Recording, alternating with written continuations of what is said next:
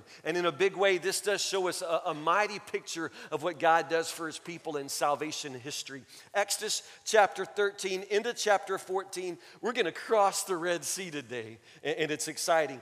The lesson that we learn in this chapter for us, and especially on this day for Woodburn Baptist Church, it's a reminder of what it means to follow the Lord and how exactly he leads us. There are great lessons for us, and we probably can't even learn them all from just the time we have this morning, but we can sure get started. Now, just warn you, I know that you love to stand out of reverence for reading God's word, and I love that, but just to warn you, I'm going to read a little, preach a little, read a little, preach a little.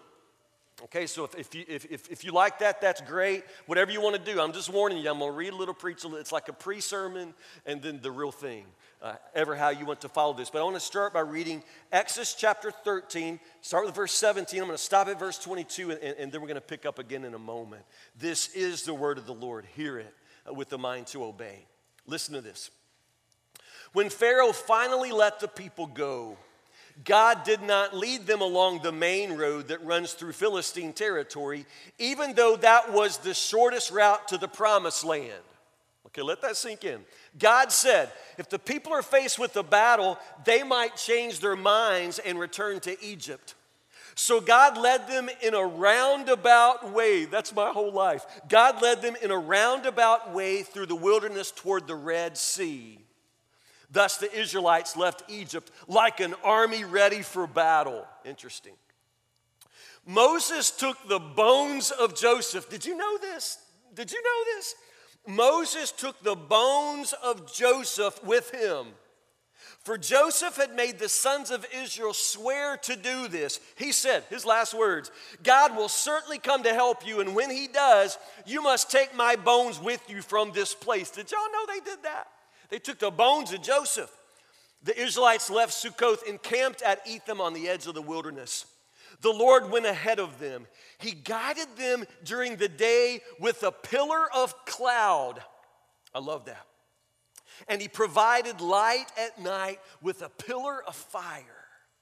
This allowed them to travel by day or by night. And the Lord did not remove the pillar of cloud or pillar of fire from its place in front of the people. Now let's stop right there. Pre-sermon, we'll come back and we'll cross the sea together. I just want to point out these three things in these opening verses. First off, verse 18, God led them in what kind of way? A roundabout way. God leads his people in a roundabout way. Now there is a shortcut. There is a shortcut to the promised land from Egypt. There is a shorter way, but that is not the way God leads them. Okay, principle number one for your life, principle for our church, God is not obligated to lead us the shortest way. He will lead us the best way. Do you understand that? He will always lead us in the best way. He will lead us along the way that works best to fulfill all of his purposes for our lives, all of his purposes for our church. But there is no expectation that we're always going to take the shortest way. God will lead us down the long way sometimes, a roundabout way. Now, the scripture says exactly why God does it this way for the children of Israel. And why is it? God sees what they don't see. God knows what they don't know. And what does God know? He knows where the enemy is camped. He knows every spot between here and there where the enemy is camped. And he knows even though the children of Israel look like a mighty army, they are not up to the fight. He knows that. God knows where the enemy is camped, and he knows that they are not battle ready. They are not going to be able to face any fight. So therefore, God leads them in a different way. He leads them in a roundabout way. Now, this is very difficult for us. In the history of Woodburn Baptist Church, I can tell you, we have often been led down a roundabout way. We haven't always gotten from where we were to where God wanted us to be in the shortest route. But I pray that we have, for the most part, taken the route that God laid out for us. Do you understand? God leads us, and God leads us with his wisdom. And if we will follow him, we will be able to miss a whole lot of mess. You understand? We will be able to miss a whole lot of mess. And most of the messes that we find ourselves in are simply because we don't follow him. A lot of the detours we take are not the detours he's leading us down. We decide to sort of blaze our own trail. And every time we do that, we will get ourselves into trouble. You follow the Lord. Sometimes he will lead you down a way that seems longer than necessary for you, but you don't see what he sees. You don't know what he knows. Do you understand? So you must simply buckle down and commit yourself to follow him. You follow every step he lays out. It will sometimes not make sense to you. This would not be the path that you would choose, understand, but it is the path that God chooses, and therefore it is the only path to travel, God's path. This is true for your life right now. Because we don't like the roundabout way. We like shortcuts. I want the shortest, quickest way to everywhere. I just don't feel like I got that much time to take the roundabout way places. But God sometimes just is in not the hurry that I'm in. Do you understand? You're thinking right now that your marriage is very, very difficult, and you've already decided that divorce would be quicker than making your marriage work. Maybe God wants to lead you down the longer path. Do you understand? I know that making a marriage work is a lot of hard work. I know that. You've got to do the everyday hard work of forgiveness and the everyday hard work of letting it go and the everyday hard work of putting somebody's needs ahead of your needs. That is difficult. That is the roundabout way to peace and happiness, but it is the only way to peace and happiness in marriage. Do you understand that? That this shortcut you're planning is not going to take you to the promised land that God has for you. It simply won't do it. Growing up in school, we have so many dreams and so many desires, and often it just seems like the good things never come. They're always somewhere down the future, and we're always tempted to try to blaze a shortcut, always tempted somebody to take a detour. There are no detours. There are no shortcuts. Sometimes God's going to lead you the long way. And when God leads you the long way, you just take the long way. It is the only way to get where he's leading us. Now, about the bones of Joseph. Now, think about it. Joseph was one of the patriarchs. Joseph is the whole reason that all of the children of Israel are in Egypt. He's the whole reason. And we're talking about ancient history now. Even in Moses' day, Joseph had lived 400 years before Moses. So think about that. 400 years ago, there was some ancestor named Joseph that they all seem to remember. They remember Joseph, and they remember how Joseph made it all the way up to the throne of Egypt, because since Joseph's day, everything has gone down the tube. They started out with Joseph being there at the top, and now all of the children of Israel are slaves. But they continue to somehow honor the memory of Joseph, and even to the extent of honoring his last request. What was it? Last request of Joseph.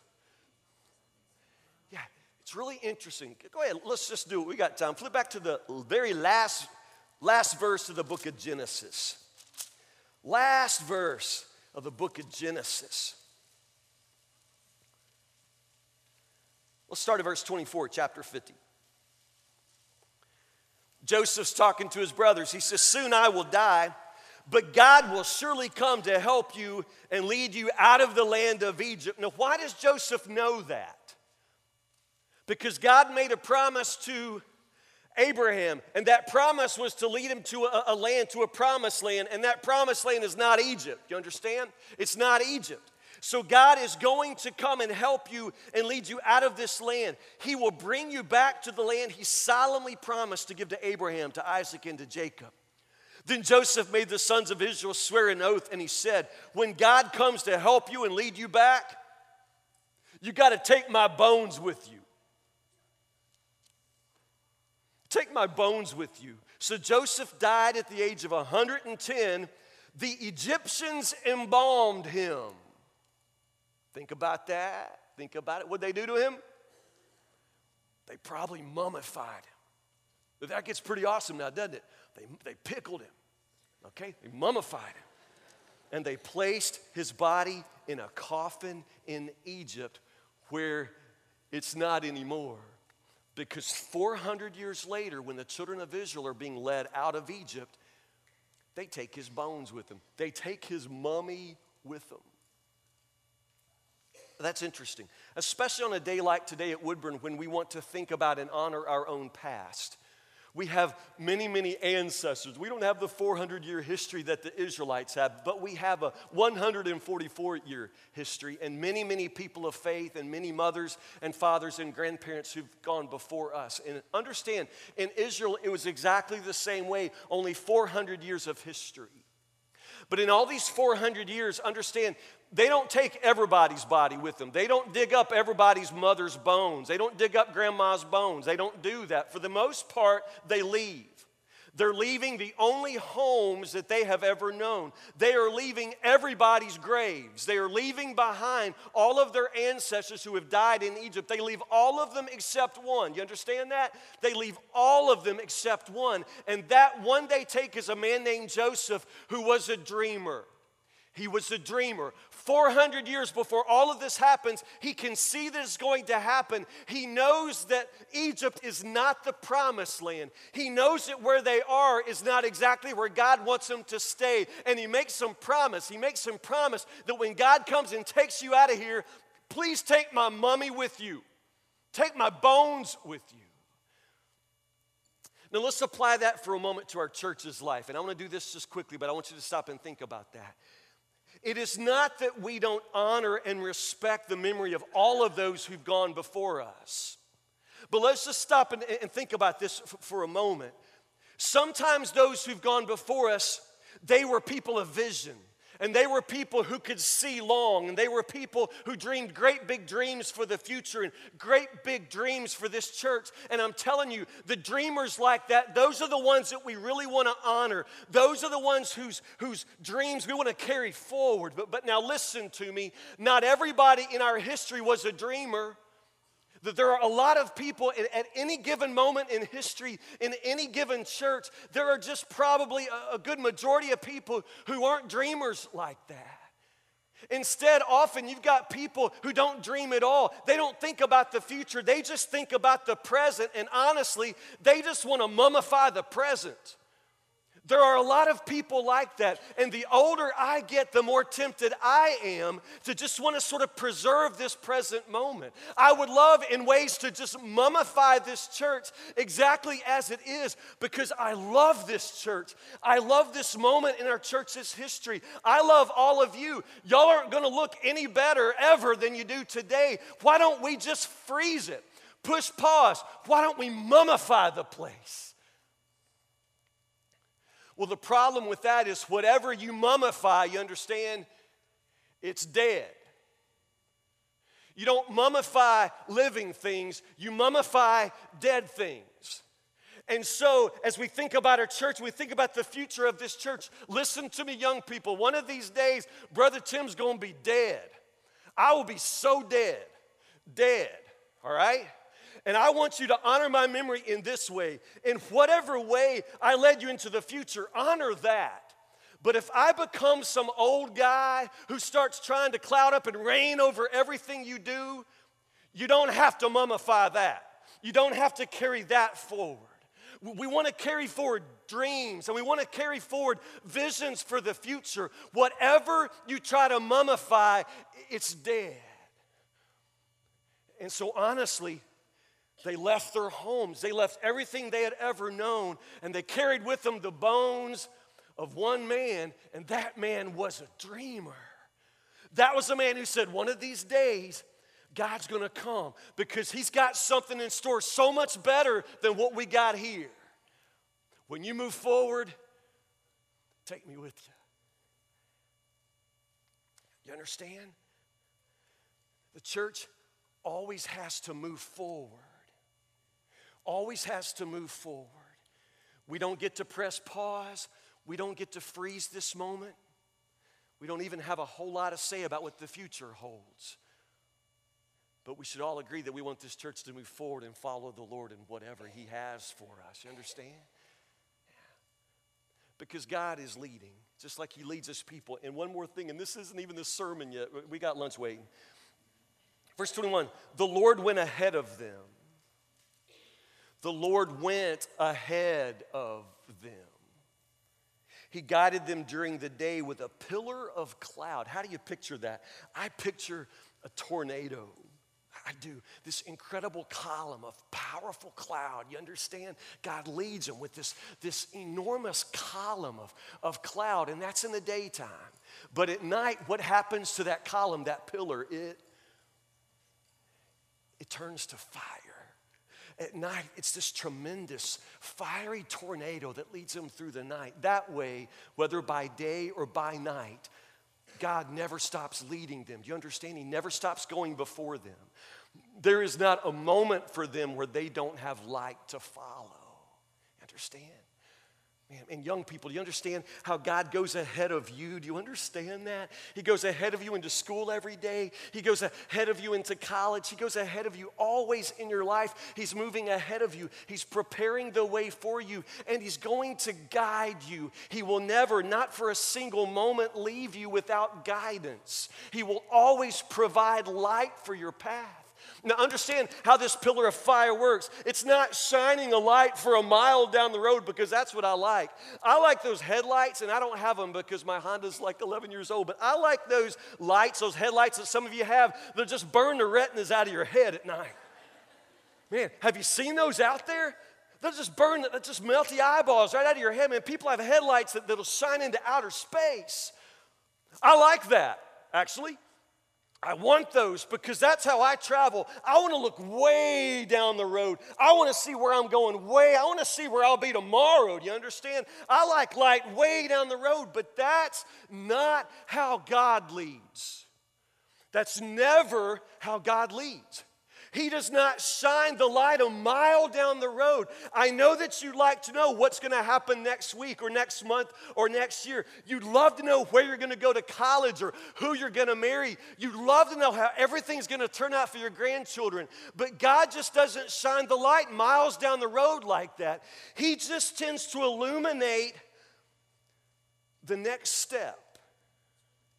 He will shine enough light for you to take the next step, and the next step, and the next step. Do you understand? You're not blazing your own trail here. You're following Him. He goes before you, and He will always give you just enough light to take the next step. You may not necessarily know what's going to happen 2 days from now, but I promise you, sitting right here, right now, you know what God wants you to do next. You do that next thing, God will show you the next thing. There's always light for the next step, you see. And the next step for the Israelites is amazing. Chapter 14, verse 5. Here's a real sermon. Let's all stand up. Exodus chapter 14, verse 5. Listen to this. Listen to this. When word reached the king of Egypt that the Israelites had fled, Pharaoh and his officials, say it, changed their minds. This is the most amazingly stupid man that ever lived, Pharaoh. He changed his mind. What have we done, letting all those Israelite slaves get away, they asked. So Pharaoh harnessed his chariot and called up his troops. He took with him 600 of Egypt's best chariots. Keep an eye on those chariots, you'll notice where they end up. 600 of the best chariots, along with the rest of the chariots of Egypt, each with its commander. The Lord hardened the heart of Pharaoh, the king of Egypt, so he chased after the people of Israel who had left with fists raised in defiance. The Egyptians chased after them with all the forces in Pharaoh's army, all his horses and chariots, his charioteers, and his troops. Keep an eye on them. You'll want to know where they end up. The Egyptians caught up with the people of Israel as they were camped beside the shore near Pi-hahiroth across from Baal-zephon. As Pharaoh approached, the people of Israel looked up and they panicked. They panicked when they saw the Egyptians overtaking them. They cried out to the Lord and they said to Moses, "Why did you bring us out here to die in the wilderness? Weren't there enough graves for us in Egypt? What have you done to us? Why did you make us leave Egypt? Didn't we tell you this would happen while we were still in Egypt? We said, leave us alone. Let us be slaves to the Egyptians. It's better to be a slave in Egypt than a corpse in the wilderness." But Moses told the people, "Don't be afraid. Stand still, stand firm, and watch the Lord's salvation. Watch the Lord rescue you today. The Egyptians you see today will never be seen again. That's cool. The Lord himself will fight for you. Just stay calm. Then the Lord said to Moses, why are you crying out to me? Tell the people to get moving. Okay, I like this. What did Moses just tell them? Stand still. And now the word is, get moving. Yeah, you're going to split your pants if you try to do both of those. Tell the people to get moving. Pick up your staff and raise your hand over the sea. Divide the water. God just says this, like, divide the water. Divide the water so the Israelites can walk through the middle of the sea on dry ground. And I will harden the hearts of the Egyptians, and they will charge in after the Israelites. My great glory will be displayed through Pharaoh and his troops, his chariots and his charioteers. When my glory is displayed through them, all Egypt will see my glory and know that I am the Lord. Then the angel of God who had been leading the people of Israel moved to the rear of the camp. Now watch him. Move to the rear of the camp. The pillar of cloud also moved from the front and stood behind them. The cloud settled between the Egyptian and Israelite camps. As darkness fell, the cloud turned to fire, lighting up the night. The Egyptians and Israelites did not approach each other all night. Then Moses raised his hand over the sea, and the Lord opened up a path through the water with a strong east wind.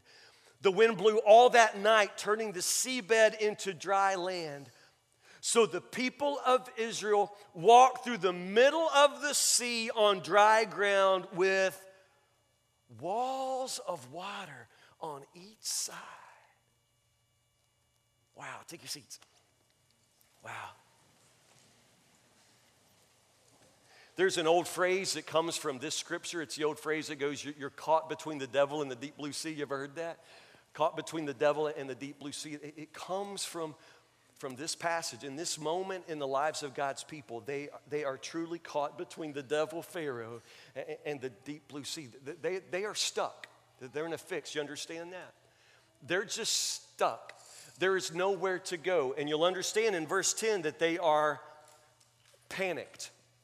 They were panicked. It's an extreme word for fear. They are extremely afraid. They're panicked. Which is why it's interesting in verse 13 that Moses tells them what? Don't be afraid. Does that work?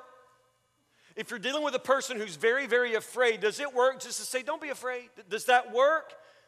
And have you ever been parents? Ever had a frightened child? Does it work just to say, don't be afraid? No, it does not work because fear is not logical. You can't reason with fear. A couple of weeks ago, John Mark, where'd you go? John Mark watched a scary movie.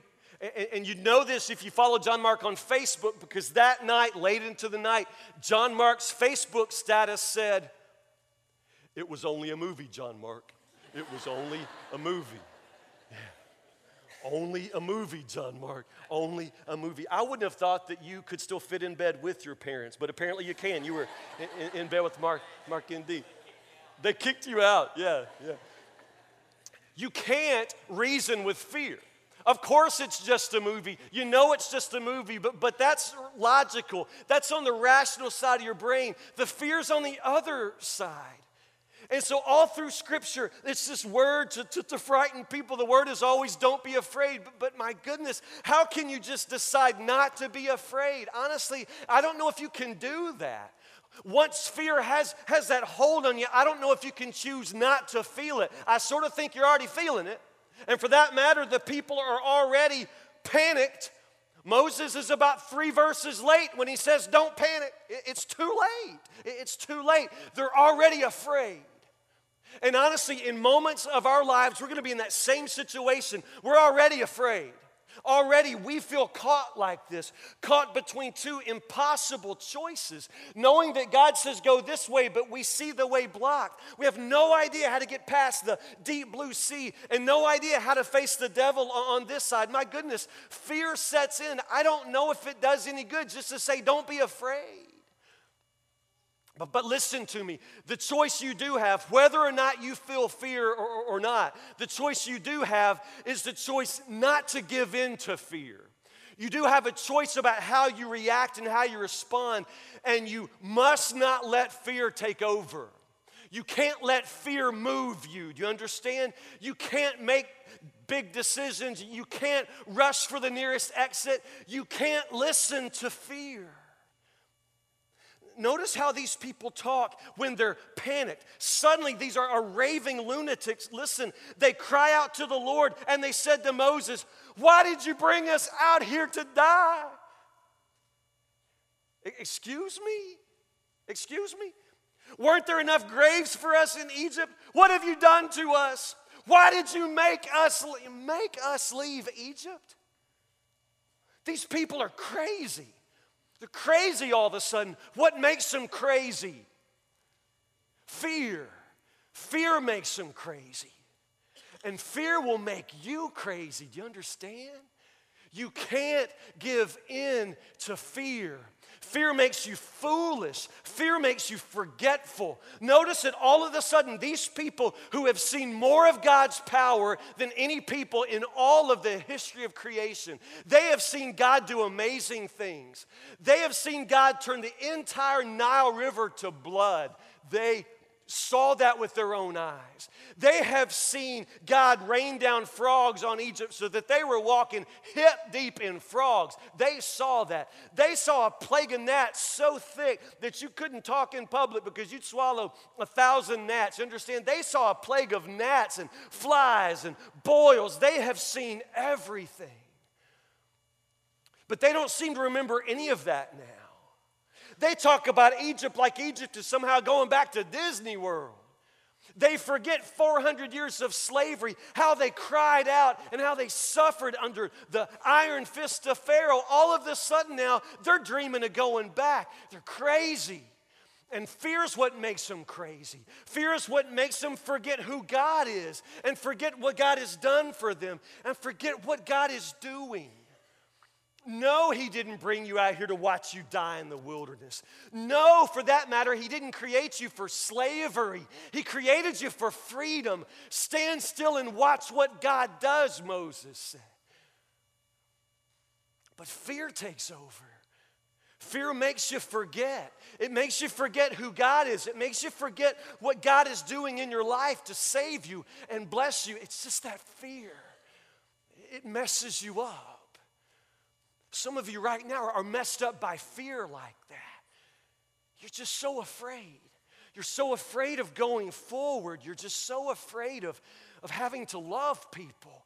You're so afraid of what it'll cost you to follow the Lord. You're just so afraid. Fear makes you forget. Makes you forget who God is. Fear will take you straight back to bondage. You understand that? That fear of the future, that fear of stepping forward, don't you understand? You can't let that fear stop you from moving forward in what God has for you. Because the only other option is back to bondage. Don't you get that? Why would you go back? Why would you choose that? You want to go back? Notice the other thing about fear. I don't want you to miss this part because it's important for us as a church. Didn't we tell you this would happen while we were still in Egypt, Moses? We said, leave us alone. Let us be slaves to the Egyptians. It's better to be a slave in Egypt than a corpse in the wilderness. What are you doing to us? They're going off on Moses. It's the other thing about fear. It's the other thing that happens when we stop moving forward and we freeze in place with fear. We'll turn on each other. It'll happen every time. Every single time. Honestly, this is the devil's oldest trick in how to destroy a church. He'll do it in Perry, Oklahoma. He'll do it in Franklin, Kentucky. He'll do it in Woodburn. The best way to blow this church sky high is just to turn us against each other. And fear will do it every time. The fear of the future, the fear of change, the fear of God, the fear that God is somehow going to lead us off a cliff. It's just that fear that paralyzes us. And one of the symptoms of that is how quickly we'll turn on each other. They begin attacking Moses. They begin attacking God. They begin complaining and murmuring and griping and dreaming of slavery in Egypt. My goodness. When the scripture says, don't be afraid, I don't know how to not feel that fear, but I do know that in the key moments of my life, the biggest decision for me was not to give in to the fear. That's why Moses says, just stand still, stand firm, because fear will make you rush for the nearest exit. Fear will always cause you to move in the opposite direction. Fear, whatever you do in fear, you're going to regret. Moses says, just stand still, stand firm, and watch for God's salvation, he says. Watch for God's salvation. You stand firm, you stand still.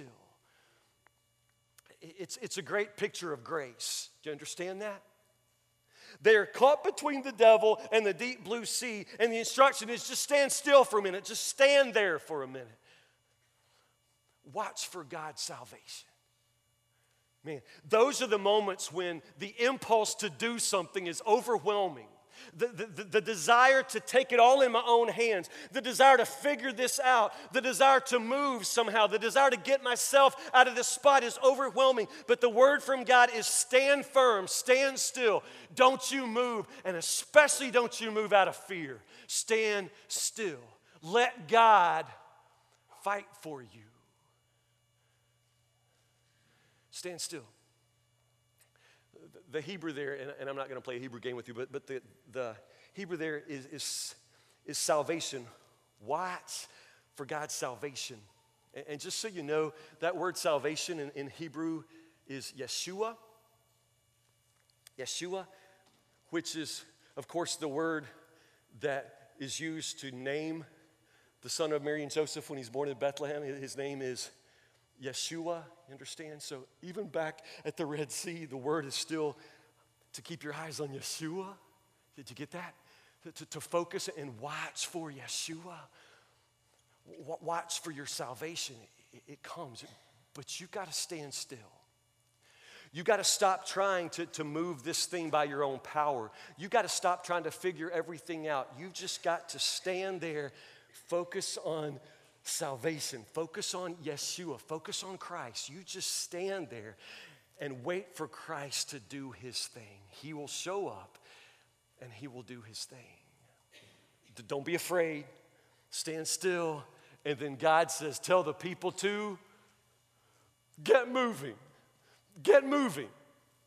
Oh my goodness, get moving. And in which direction? Seaward. Do you understand? They have to get moving. The instruction is to move forward, but forward is to face the most impossible obstacle. We're talking about the Red Sea. We're talking about the sea, and now the instruction is move forward. Move forward. Understand something about your own life. Understand something about the way God works. Often, you're going to be in this situation where you're told to move forward before necessarily you start to see the waters part. Did you understand? Mark Batterson, he's a great preacher. Mark Batterson says this. He says, everybody loves the idea of a miracle, but nobody wants to be in the situation that requires one.